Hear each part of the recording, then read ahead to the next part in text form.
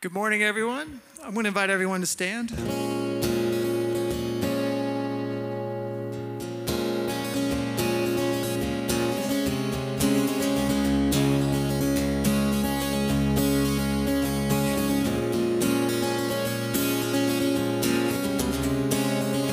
this with me. With this heart, open mind, from the depths, from the heights, I will bring a sacrifice.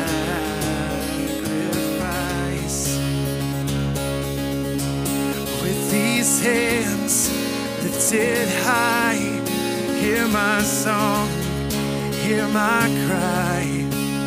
I will bring a sacrifice.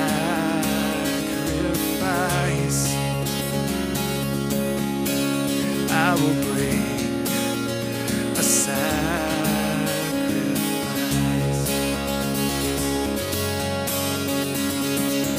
And I lay me down, I'm not my own. I belong to you alone. Lay me down, lay me down. Oh, hand on my heart, this much is true. There's no life apart from you. Lay me down, lay me down. Oh, lay me down, lay me down.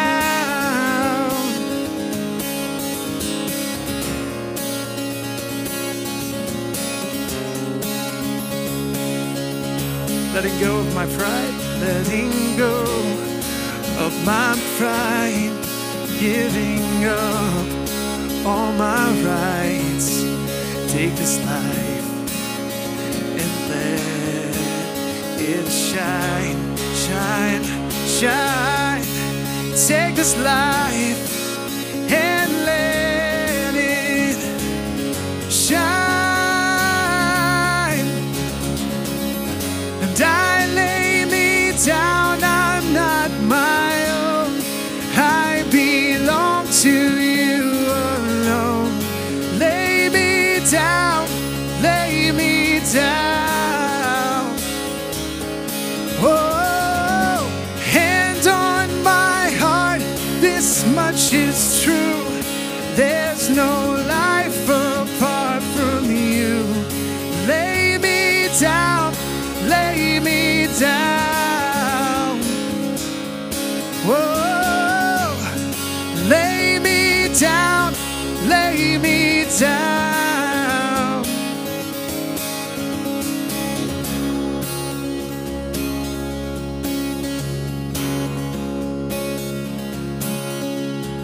It will be my joy to say your will, your way. It will be my joy to say your will, your way. It will be my joy to say your will, your way, always. Let's just sing it out. It will be my joy to say your will, your way. It will be my joy to say your will, your way. And it will be my joy to say your will, your way, always.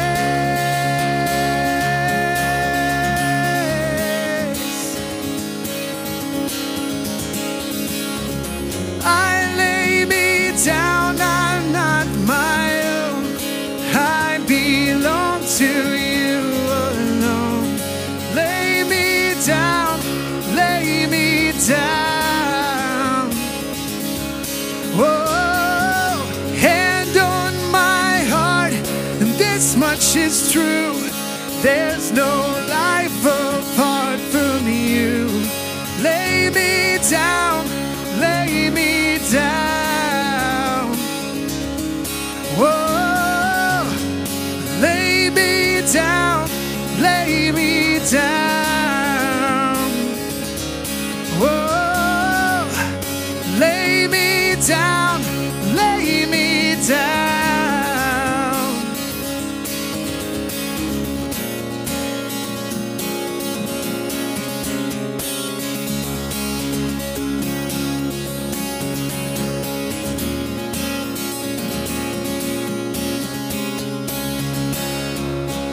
Let's give him an offering this morning.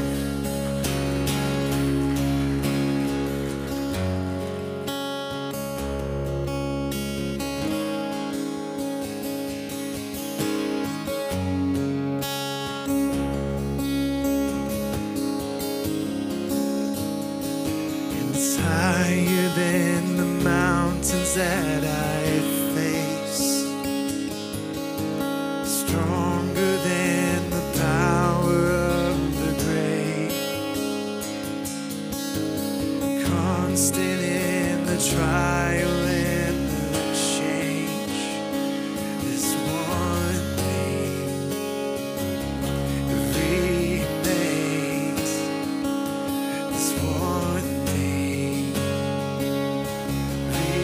remains. It's your love never fails, it never gives up, never runs out on me. Your love never fails, it never gives up, never runs out on me. No, your love never fails, it never gives up, never runs out on me. Your love.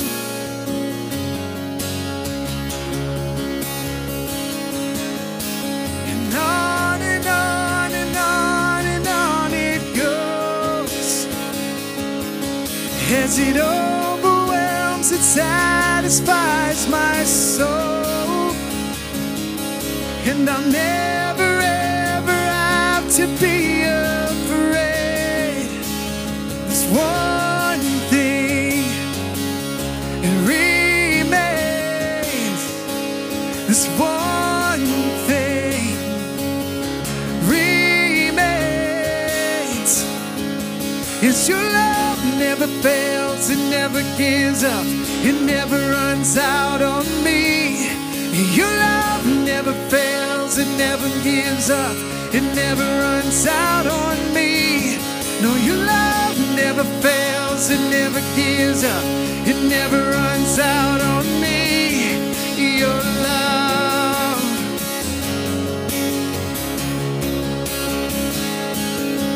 In death, in life, I'm confident and covered by the power of your great love. And I know my debt has been paid. There's nothing that can separate my heart from your great love. No, your love never fails, it never gives up, it never runs out on me.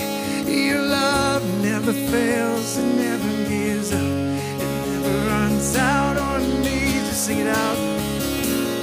Fails, it never gives up. Your love. This love goes on and on. Your love goes on and on.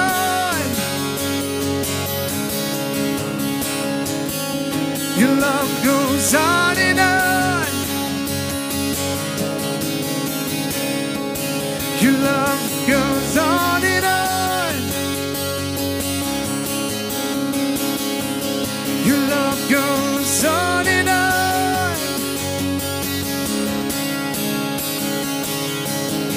And on and on and on and on it goes.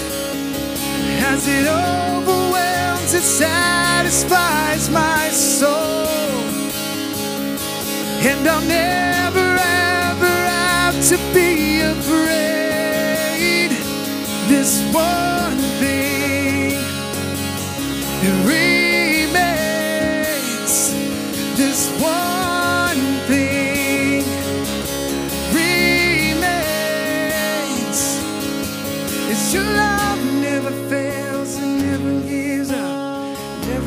runs out on me.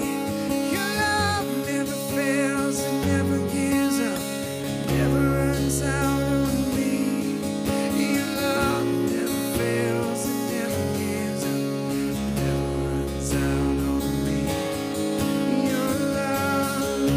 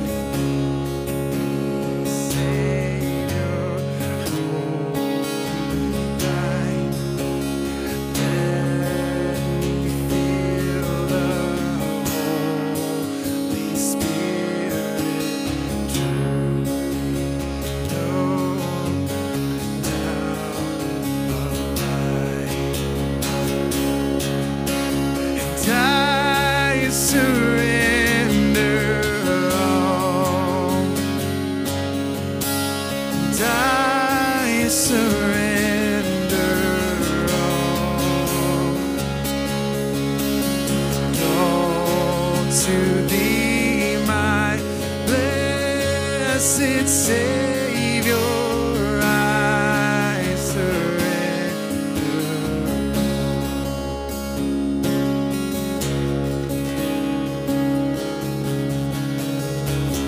All to Jesus I surrender. Lord, I give myself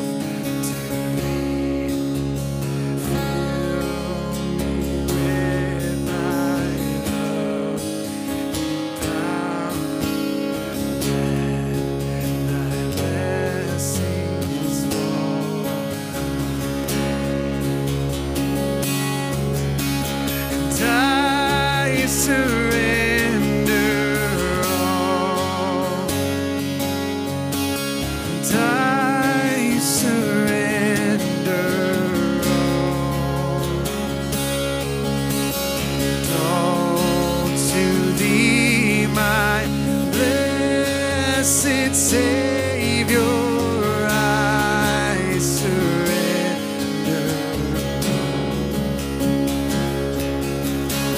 And I surrender all. And I surrender all. And all to Thee, my blessed Savior, I surrender.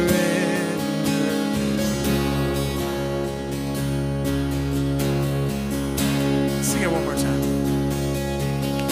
And I surrender all. I surrender all. No.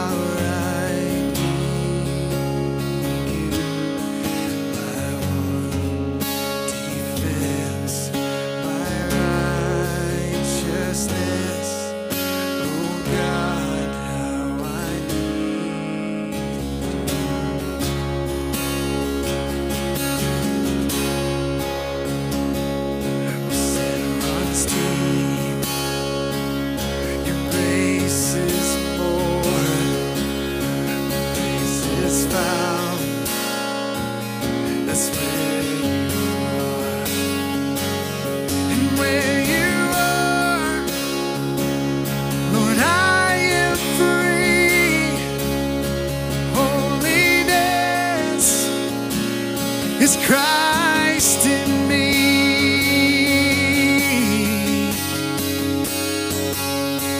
Lord, I need you. Oh, I need you. Every hour I need you. My one defense, my righteousness. Oh God, how I need you. So teach my song to rise to you. When temptation comes my way, and when I cannot stand, fall on you. Jesus, you're my hope and stay. So teach my song to rise to you. When temptation comes my way, and when I cannot stand, I'll fall on you. Jesus, you're my hope and stay.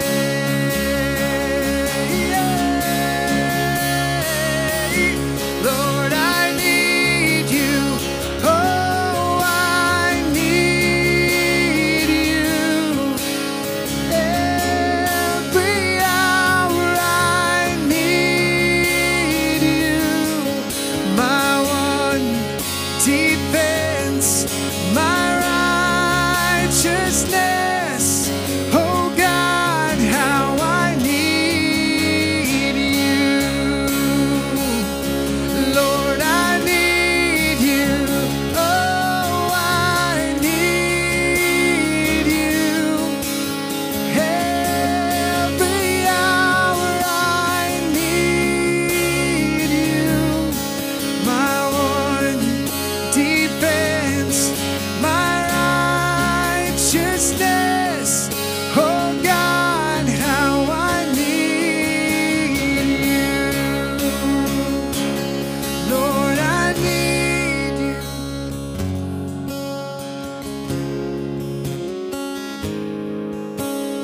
Every hour.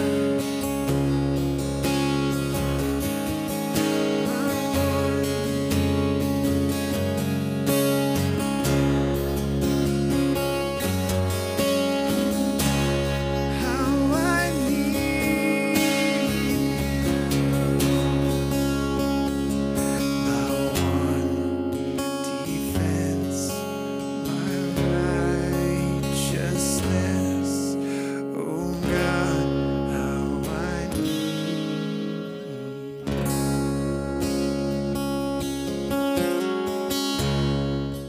Question. Do you ever struggle with getting up and getting to church? Is it a burden sometimes on a Sunday morning? Like, I just don't want to be there this morning. Anybody be honest and say, I have a hard time getting to church sometimes? You know, you're not alone. It reminds me of a story of a man that woke up one morning and he said, honey, I don't want to go to church today. And she said, well, honey, you have to go to church. He says, no, I don't want to go. Well, why don't you want to go? Well, the people are not really friendly. Coffee's not always fresh, you know, and people don't even notice me when I'm not there. And I just struggle with one. I just don't want to go. She says, you have to go. Honey, why do I have to go? Because you're the preacher. You have to go. I'll be honest, there are times when I don't want to be here because we're human and we experience fatigue and frustration and distractions. But it is good to be in God's house always, regardless of how I feel, regardless of what's going on in our lives around us. Amen. God is worthy of praise. And so before we get into 1 Samuel, I was over there as Joy was leading us in worship, and I was thinking of Psalm 92. And I want to read this. This is a reminder to us. It is good to give thanks to the Lord, to sing praise to the Most High. It is good to proclaim your unfailing love in the morning, your faithfulness in the evening, accompanied by a 10-stringed instrument, a harp, and the melody of a lyre. So all of us are in good, oh wait, that's L-I-R-E or L-Y-R-E. That's the instrument, lyre, not liars, right? Okay, that was a joke, so I was just testing the waters to see how y'all are doing this morning. But it's the melody of a stringed instrument that we know nothing about, a lyre. So it says, you thrill me, Lord, with all you have done for me. Can we say that this morning? That God, you thrill me when I think about all that you've done for me.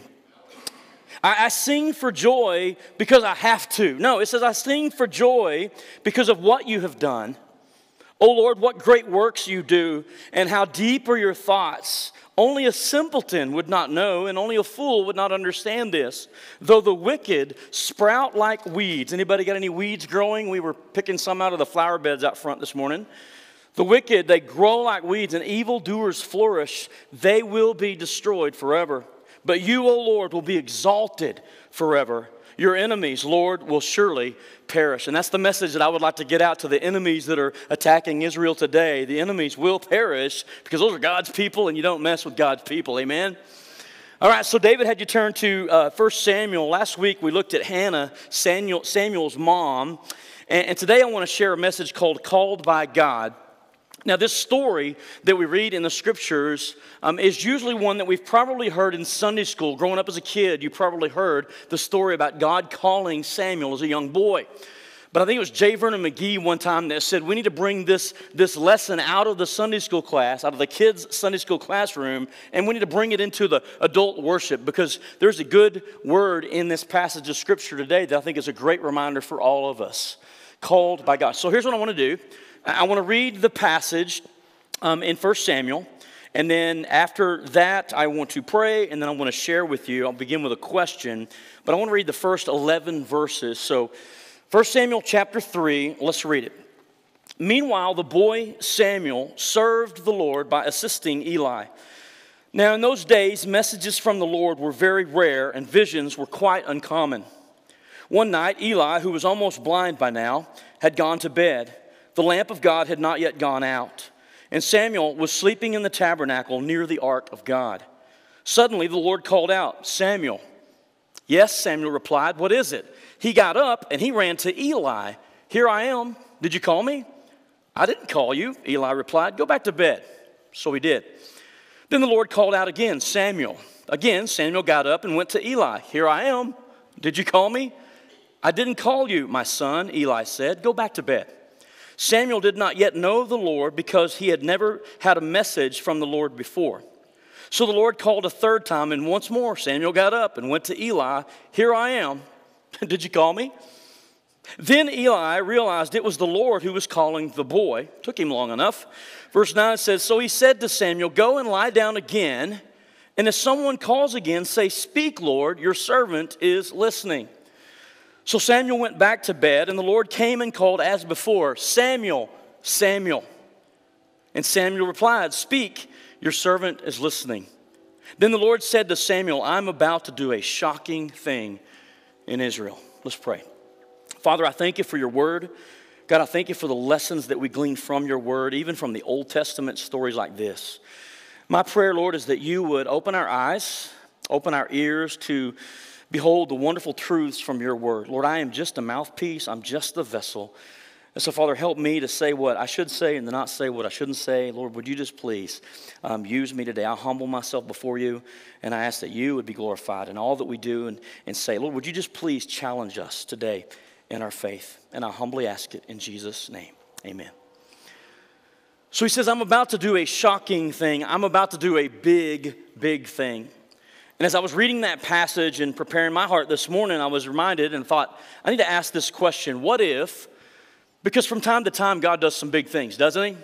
Throughout history, we've seen him do big things. In the scriptures, we've seen him do huge things. And so God is into doing shocking things or big things. And I was thinking about today, we sure could use God to do a big thing in our churches, in our families, in our communities, right? In our schools, in our world today. We could sure use God to do something big, right? So the question is this: if God wanted to do something big in your life, if you wanted to do something big in your family, in your school, in your workplace, in this church, if God wanted to do something epic, something big, something just over the top, even beyond that, if He wanted to do something big in our city or even beyond that into our country today, if God wanted to do something big, here's the question: are you willing to let Him use you to do it?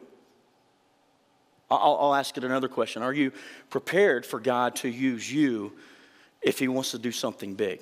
Now, you say, Shane, who's prepared? Well, none of us are truly prepared if we're just to be honest, right? None of us ever feel adequate or like we've got all of our ducks in a row or that we could be adequately used by God to do something big. And that's a good point. But we see throughout Scripture two truths that we need to understand. Number one is every time in Scripture and even in history, when God wanted to do something big, when God wanted to do a shocking thing, He always, say always, He always raised up a leader. Now think about the children of Israel. They're in Egypt. They've been slaves for 400 years. They're ready for a bailout, right? God, come and rescue us. And they cry out to God, and God sends them Moses. God says, I am going to rescue my people Israel because I've heard their cries. I see that they're in slavery, and I'm about to deliver them in a big way. I'm going to do something shocking. Hey, Moses, I need you to step up and be a leader today. And of course, you know the story. Moses was one of the best prophets of his time. He spoke with God face to face, but it didn't start off really well. Because when God called Moses, Moses was like, whoa, whoa, whoa, this is huge, and I don't feel like I'm equipped to do the job, and so you've got to choose somebody else, God. In fact, Moses had a speech problem, and he's like, I'm supposed to speak on your behalf to the children of Israel, and I stutter. This is going to be difficult for me. God, please choose someone else.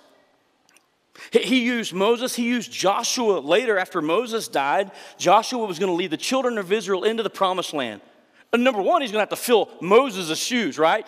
I mean, how do you follow Moses, someone who spoke with God face to face as a friend? He come away from a worship session and his eyes and his face was glowing, right?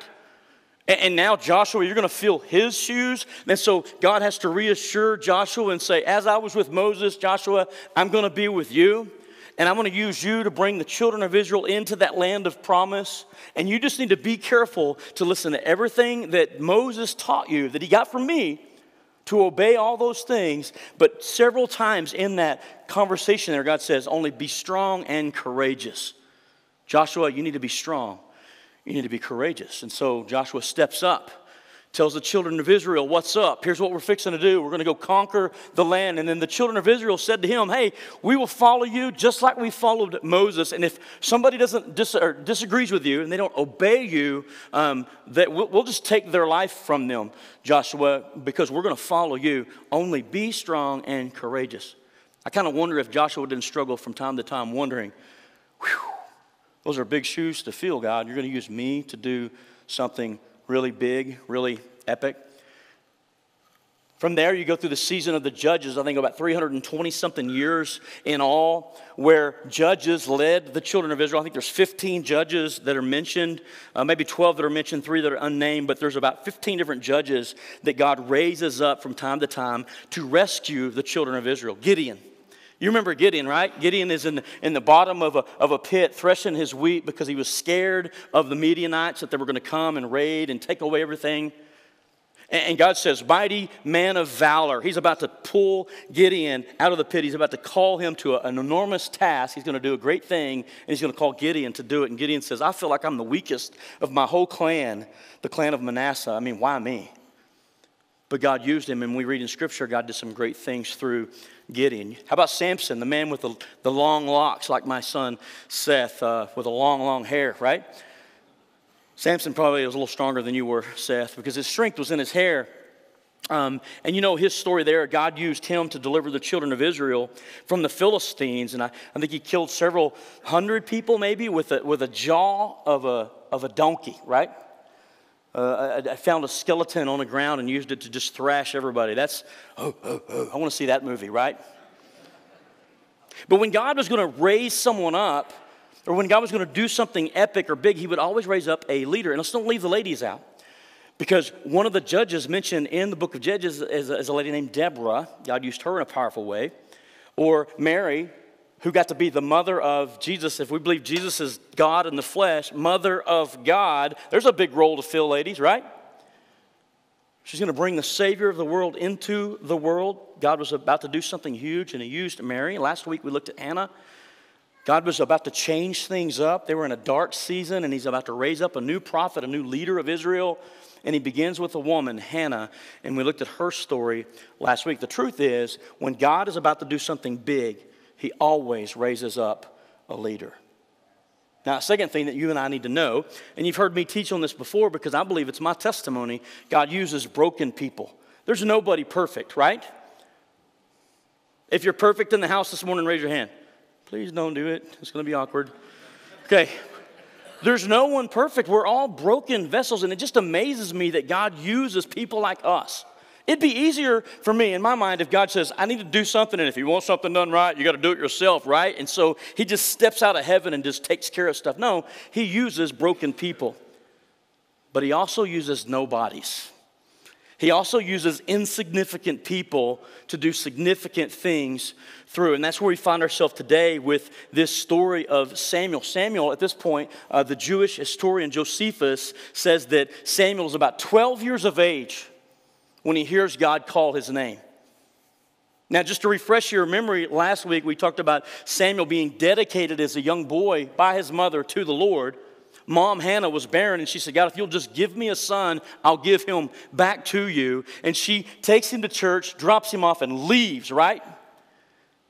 And she dedicates him to the Lord, to his service. And after he was weaned, so from about 3 years of age to 12 years of age, Samuel is assisting Eli, and he lives at the temple. He was a servant of God. And we see that God is about to do something big. We read that verse a while ago. I'm about to do a shocking thing in Israel. What was going on? It was a very dark season. The sin was just raging. It was just crazy there. And in fact, this, I think I mentioned it last week, that Judges closes with that verse that says, in those days, Israel had no king, and everyone did what was right in their own eyes. It was a free-for-all. Everybody just did what felt right. And that's the culture to which Samuel was born into. In fact, it's so wicked that even the priests were corrupt. Eli was a priest, and he wasn't too terribly of a bad guy, but his two sons that were also priests were very wicked. You can read about that if you have time in chapter 2, Eli's wicked sons and all that they did. And the problem with Eli is he didn't hold them accountable. He didn't stop their sin. He gave them a gentle rebuke. But in that passage, whenever Eli's family is warned, God tells them, I will honor those who honor me. And so you see this contrast between the wicked sons of the priest Eli that were also priests, and you see this little boy Samuel who honors God by serving him, and God's about to do something huge, and God is about to use an insignificant person to do it. So I want us to notice three things about Samuel's preparedness. Is he prepared to be used by God? Now, you and I might look at our standards of preparedness, and if I'm judging God on his choosing of people to do big things, I don't think God's got a great track record because he picks some real doozies from time to time, right? But we should be reminded that God uses the foolish things to confound the wise, right?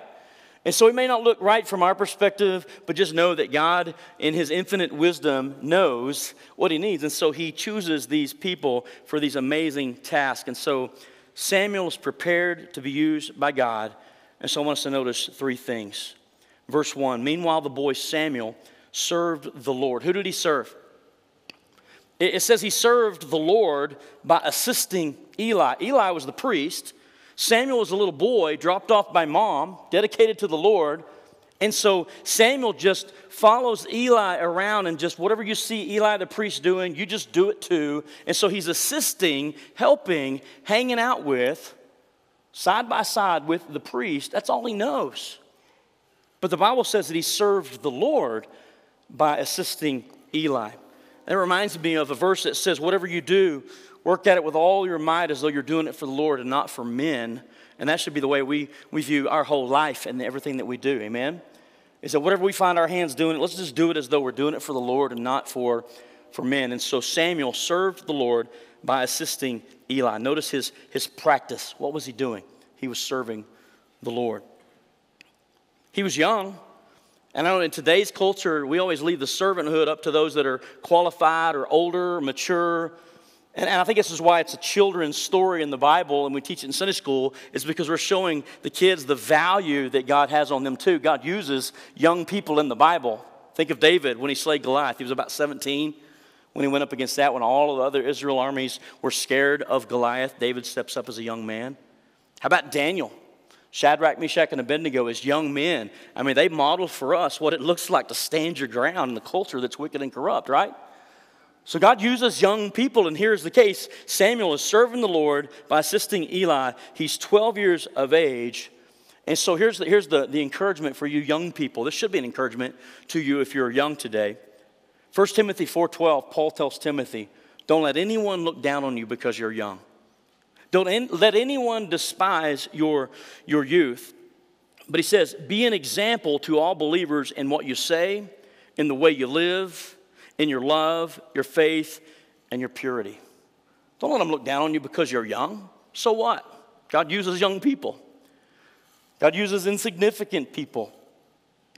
But we are to set an example for them in the way we live, in our love, our faith, and our purity. So let me just challenge you, mom and dad, and young people. Young people can serve too. Young people can serve God. And I don't. A lot of you don't see it because you're not here early. But we've always had these young people that are just showing up, and they're serving behind the scenes, and they're resetting the chairs, making sure the communication cards are in there, and it does not go unnoticed. I remember every time I see them, I'm like, you young men over here, thank y'all so much for what you do. That's huge to me. That's a huge blessing to see young people serving.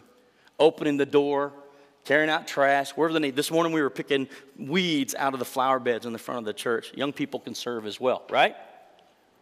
And so notice his practice, his preparedness was that he was in the practice of serving God. And that should be a reminder to each one of us that we all have a role and we serve God. And it's in that serving that we're preparing to be used by him.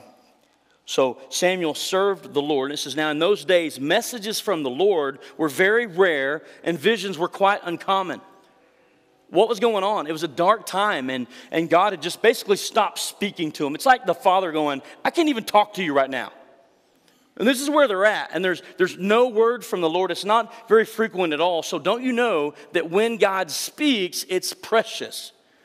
In fact, there are some versions that say that. Now, the word of God was precious. Why? Because you didn't hear it often, and when you don't have it often, it raises the value of it, right? Just ask the people on the coast that were without gas for 20 minutes or whatever it was. I don't remember. Right? When it's plentiful, it's not precious, but whenever they say there's no more gas in the pumps, how many know gas becomes very precious? And then you see the videos of the lady with a wash basket putting gas in a... So it says, in those days, messages from the Lord were very rare and visions were quite uncommon, or the prophecies were quite uncommon because there was no one recognized publicly as a prophet of God. And so it was a dark, dark time. But in this context, we see Samuel serving the Lord regularly, faithfully. Notice also his proximity. I like this part because it says, Eli, which is almost blind by now. Later we learn that he dies. He was fully blind by then. But they're in the temple, and it says the lamp of God had not yet gone out, and Samuel was sleeping in the tabernacle near the ark of God. Now, I don't think he was sleeping in the Holy of Holies, because only the high priest could go in there, and that was only once a year. And when they went in there, they had these little bells at the hem of their garment and a rope tied to their leg, because if they weren't living right, they would drop dead in the presence of God, and the priest would just drag the dead high priest out and say, "Next!" So I don't think he was sleeping in the Holy of Holies, but the proximity there was he was near where the Lord was. And I think there's a lesson there for you and I. The Ark of the Covenant symbolized God's presence with the people. When Moses was given instructions to build the tabernacle according to these specific pattern, right? And he says, build the ark, and it's there at that ark above the cherubim that I will dwell with you, I will meet with you. And so they believed that the presence of God was with them when the Ark of the Covenant was in their midst. How cool would that be today to know that we have the Ark of the Covenant here and God is wherever that ark is at? That'd be cool, wouldn't it? You know something cooler than that? He no longer resides over the Ark of the Covenant. The Bible says that we are the temple of the Holy Spirit. God's Spirit dwells within us. He lives in us. Amen? So wherever we are at, if you believe in Christ and you're saved by faith, wherever you're at, He is with you. But just know this, that I believe that we can be as close to God as we want to be. And the verse says, draw near to me and I will draw near to you. And it's interesting, in this context, he's sleeping close to where God was at. His proximity was in a place that's such a where he'd be able to hear the voice of God. And I just wonder sometimes if we're not able to hear God's voice because as far as proximity is concerned, we are so far removed from God and worship of God and the reading of God's word. And I wonder sometimes if we miss it because we're not seeking after Him. Again, the promise is, draw near to me and I will draw near to you. I believe that we can be as close to God as we want to be. Amen? In fact, I'm encouraged every week, and I'll say this of my wife. She blesses me. She blesses me indeed. I don't know how many times I can walk through the house, morning, evening, night, and many times catch her reading her Bible, and she's like, I'm just getting some time with the Lord. In the middle of the night, what are you doing up? I was having a dream, and I was just writing it down. And she'll pray and say, God, is there something I need to learn from that? Is there something you're trying to show me? And I think God's got her heart, and I love that. In fact, I love it so much that last night, before I went to bed, I said, Rachel, would you pray for me?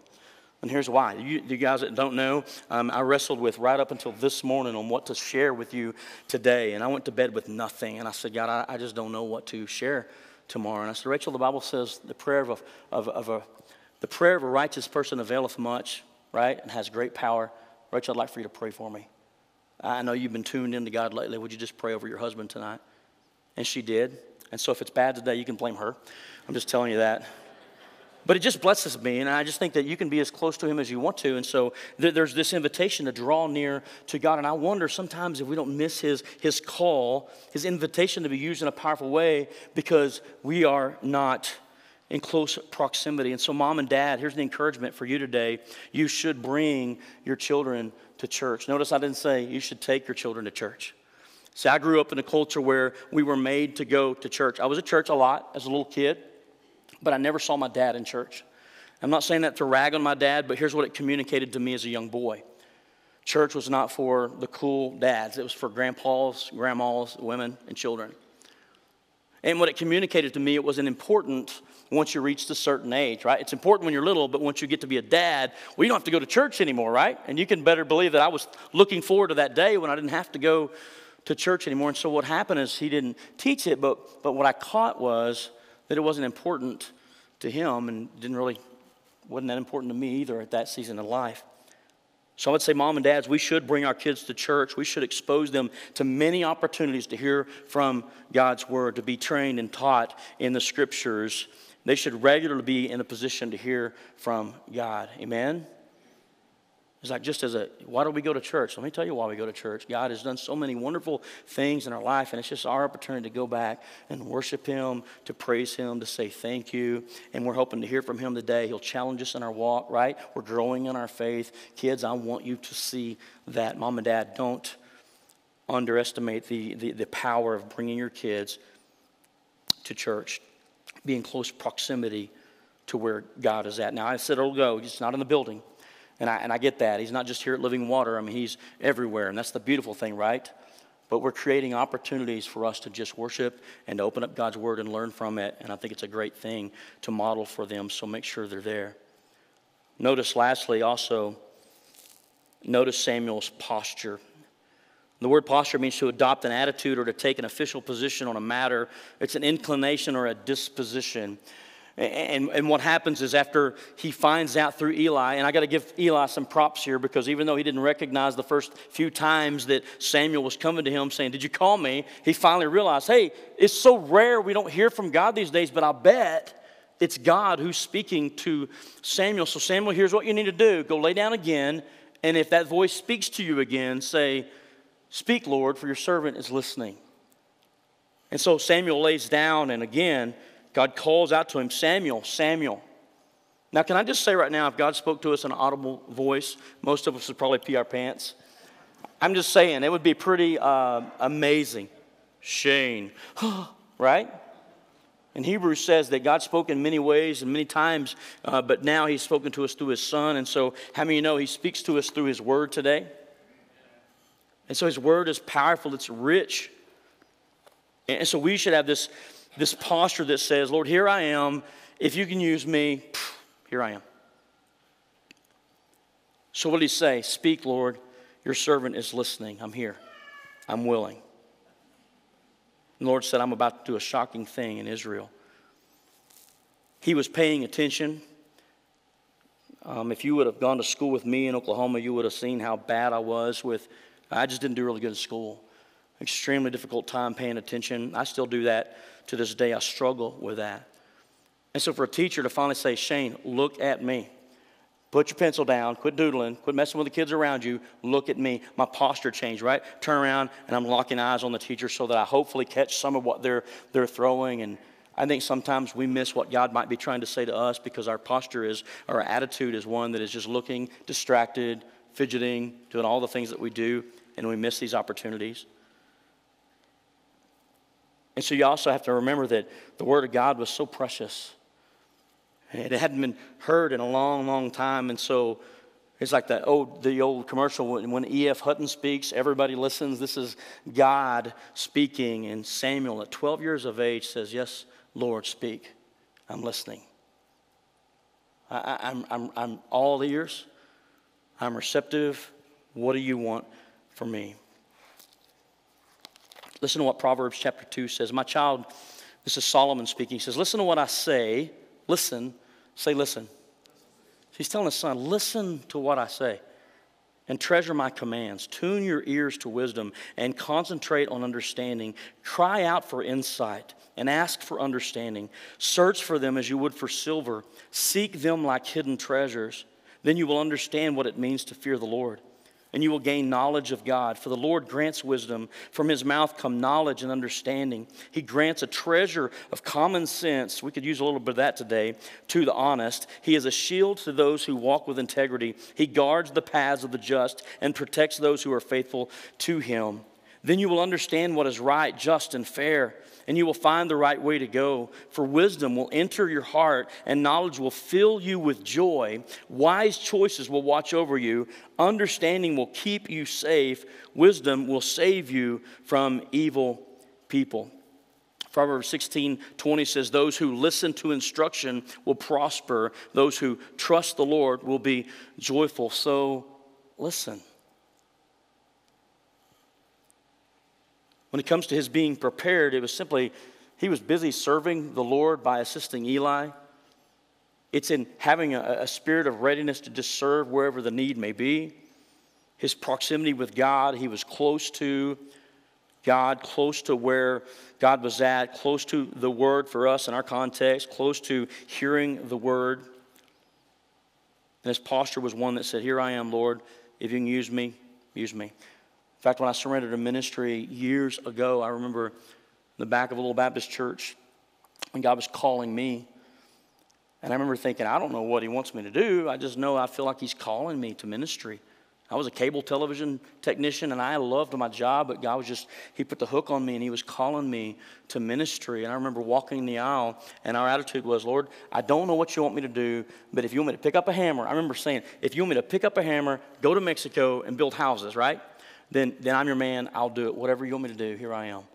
It's just having that posture of listening to God and obedience to wherever he does. Even coming back here to Living Water to pastor my first church, I remember saying, God, I can't preach. I don't know how to preach, but I love people. And if you want me to go back there and love people, then here I am, Lord, send me. I just trust that he'll fill in the blanks. Amen? We should all have that same attitude, have the right posture to say, Lord, here I am. I'm listening. And I might add that it's important while we are in the context of church and listening to God's word being spoken, we should pay attention to it because God's word's powerful, right? It's life-giving. And so this is not a time to be distracted and to be just, talking with friends. We're going to be able to do that later, hanging out and fellowshipping. This is God's word, and it's still precious today. Amen? God's word is still precious, and he's still speaking, and he's still calling.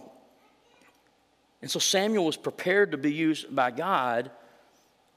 And from my perspective, I'm like, how are you prepared? It looks very simple from his context, and we look at it and we say, my idea of being prepared is seminary or years of experience or age and all of these things. And yet we look at God's word and we say that God uses the foolish things to confound the wise. His ways are not like our ways. Amen? And so he chooses a boy, 12 years of age. He was prepared. And because he was prepared, as a result of that, look on at the rest of the passage there in verse 15.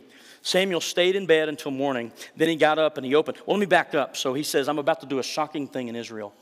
And he'd already warned Eli and his family. He says, I'm going to carry out all of my threats against Eli and his family from beginning to end. I've warned them that judgment is coming upon his family forever because his sons are blaspheming God and he hasn't disciplined them. So I have vowed that the sins of Eli and his sons will never be forgiven by sacrifices or offerings. That's the message God gives a 12-year-old. The next morning, Eli, knowing that God was speaking to Samuel, says, all right, tell me what he said. I love this.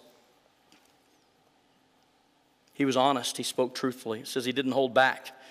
He told him everything that God had told him. Eli replied, let him do whatever he thinks is best. He's the Lord. Verse 19 says, as Samuel grew up, the Lord was with him. And everything Samuel said proved to be reliable. He would become one of the most reliable prophets in the history of Israel, right? God's going to use him in a big way. And everything that he said would prove to be true and reliable. In fact, so much so that everyone would come to hear from Samuel. Verse 21 says, the Lord continued to appear at Shiloh and gave messages to Samuel there at the tabernacle. In the beginning, the word of God was scarce. It was precious because you never heard it. And we see as a result of his being prepared to be used by God, he was very powerful at this point. And the messages were just coming and coming and coming. And God spoke to him regularly. How cool is that, right? So we should be encouraged in that, knowing that God uses imperfect people. God is in the business of taking nobodies or somebody that's insignificant and doing something significant with them. Somebody from good to great, or a nobody into somebody, or someone who was small and making them very large. You get where I'm going with that, right? God is in the business of doing those things. God would use Samuel in a powerful way to bring change to his country and to his people. He'd be a prophet to his people. He would appoint the first king, and he would lead the people until his death, and he was well into his 100s when he died. So the question, I'll go back to what I asked at the beginning. What if God, who's still in the business of doing big things, what if God wanted to do something big in your family?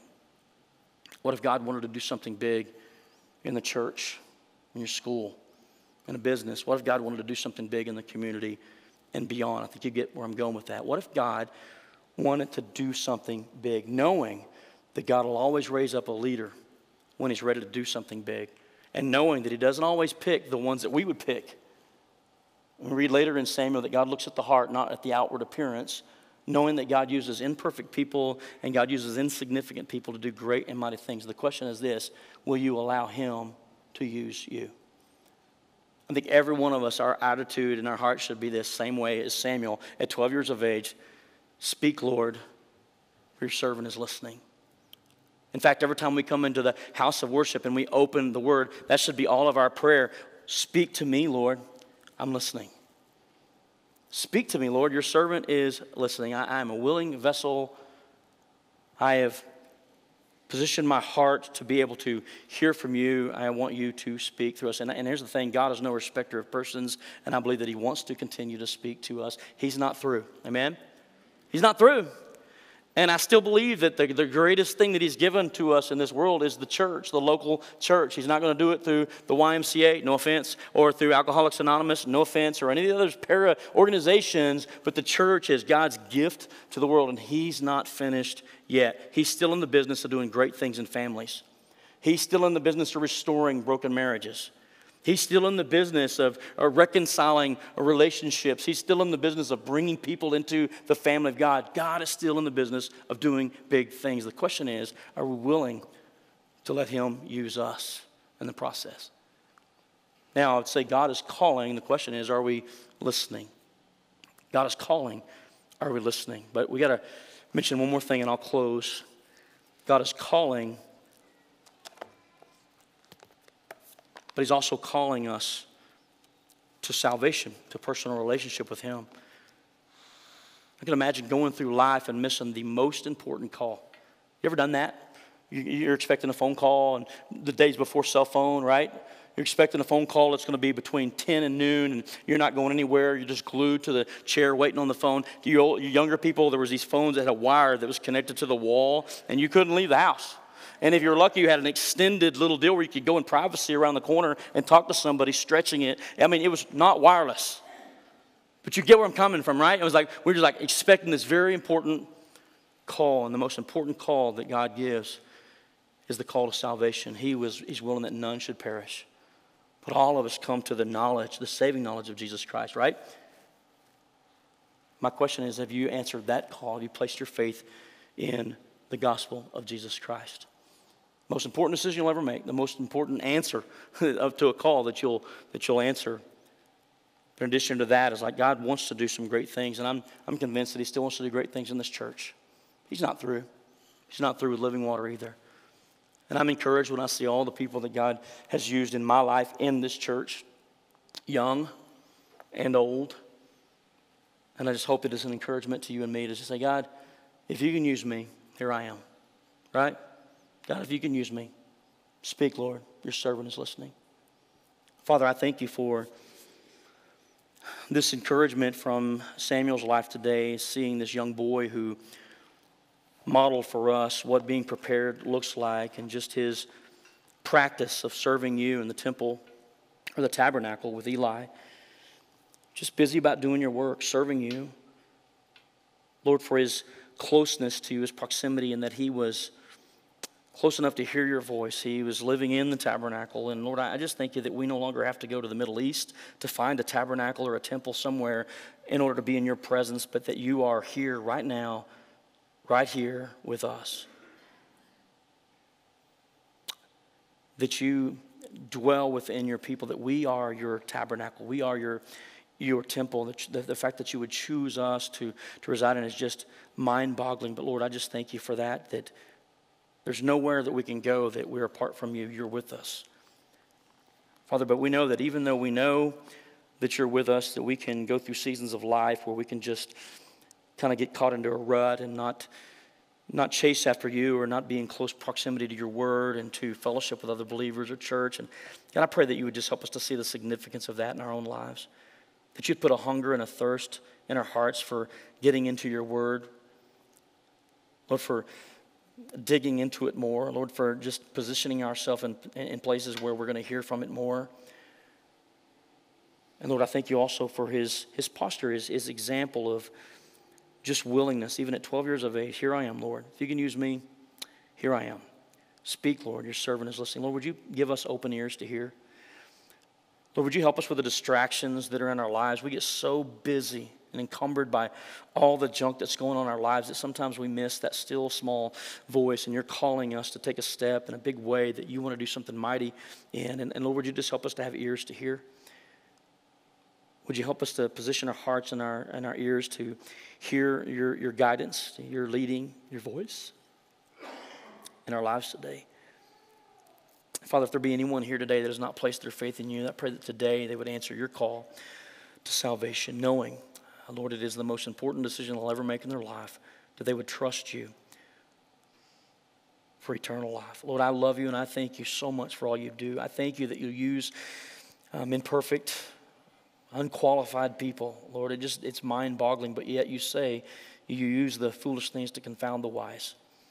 Lord, and I think that's so that none of us can get cocky, so that none of us can brag about how awesome we are. But Lord, we just point it right back to you and say, God, you are awesome. And so to you be all the glory and all the honor. Lord, we humbly ask it in Jesus' name. Amen.